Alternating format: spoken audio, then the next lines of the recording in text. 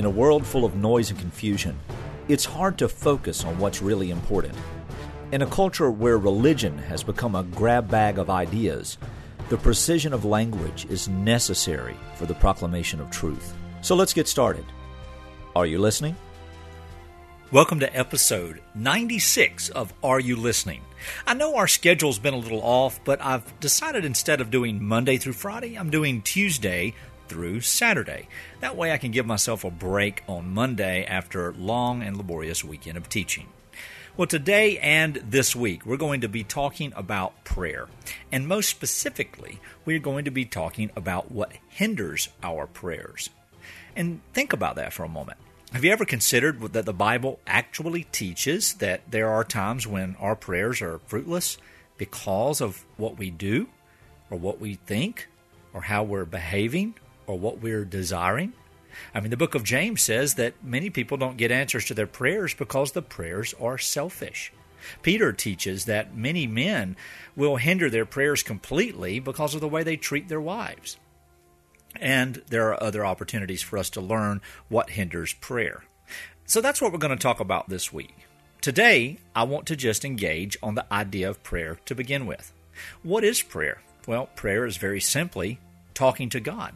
It doesn't have to be verbal. It doesn't even have to be specific. Of course, the Scripture teaches us, Jesus himself actually, teaches us how we should pray. In other words, our attitude and stature of prayer, the things that are expected in prayer, so that we understand that prayer is talking with God, and it's also, in some sense, talking with God as God has commanded us to do in Scripture. So, many people like to trivialize prayer of saying, we're just chatting with the big man upstairs. Friends, that violates the very nature of how Jesus said to pray. He says, our Father. Well, I don't know about you, but I don't call my Father the big man. I certainly don't approach him in some sense of honor and reverence with a lack attitude like that. When we approach the Lord, we need to recognize that He is our Father, and being so, He is actually intimate with us. Why? Because He loved us before the foundations of the world. He gave His Son in order to die for our guilt, and then give us His righteousness to credit our account. Beloved, when we pray, we need to realize that we pray because God has loved us first.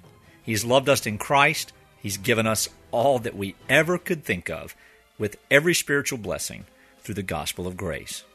Prayer is talking with God. Prayer is necessary for the believer. Prayer is a result of our relationship with God and His relationship with us through the person of Jesus Christ. I look forward to talking about these issues this week on how we can keep our prayers from being hindered. Thank you for listening.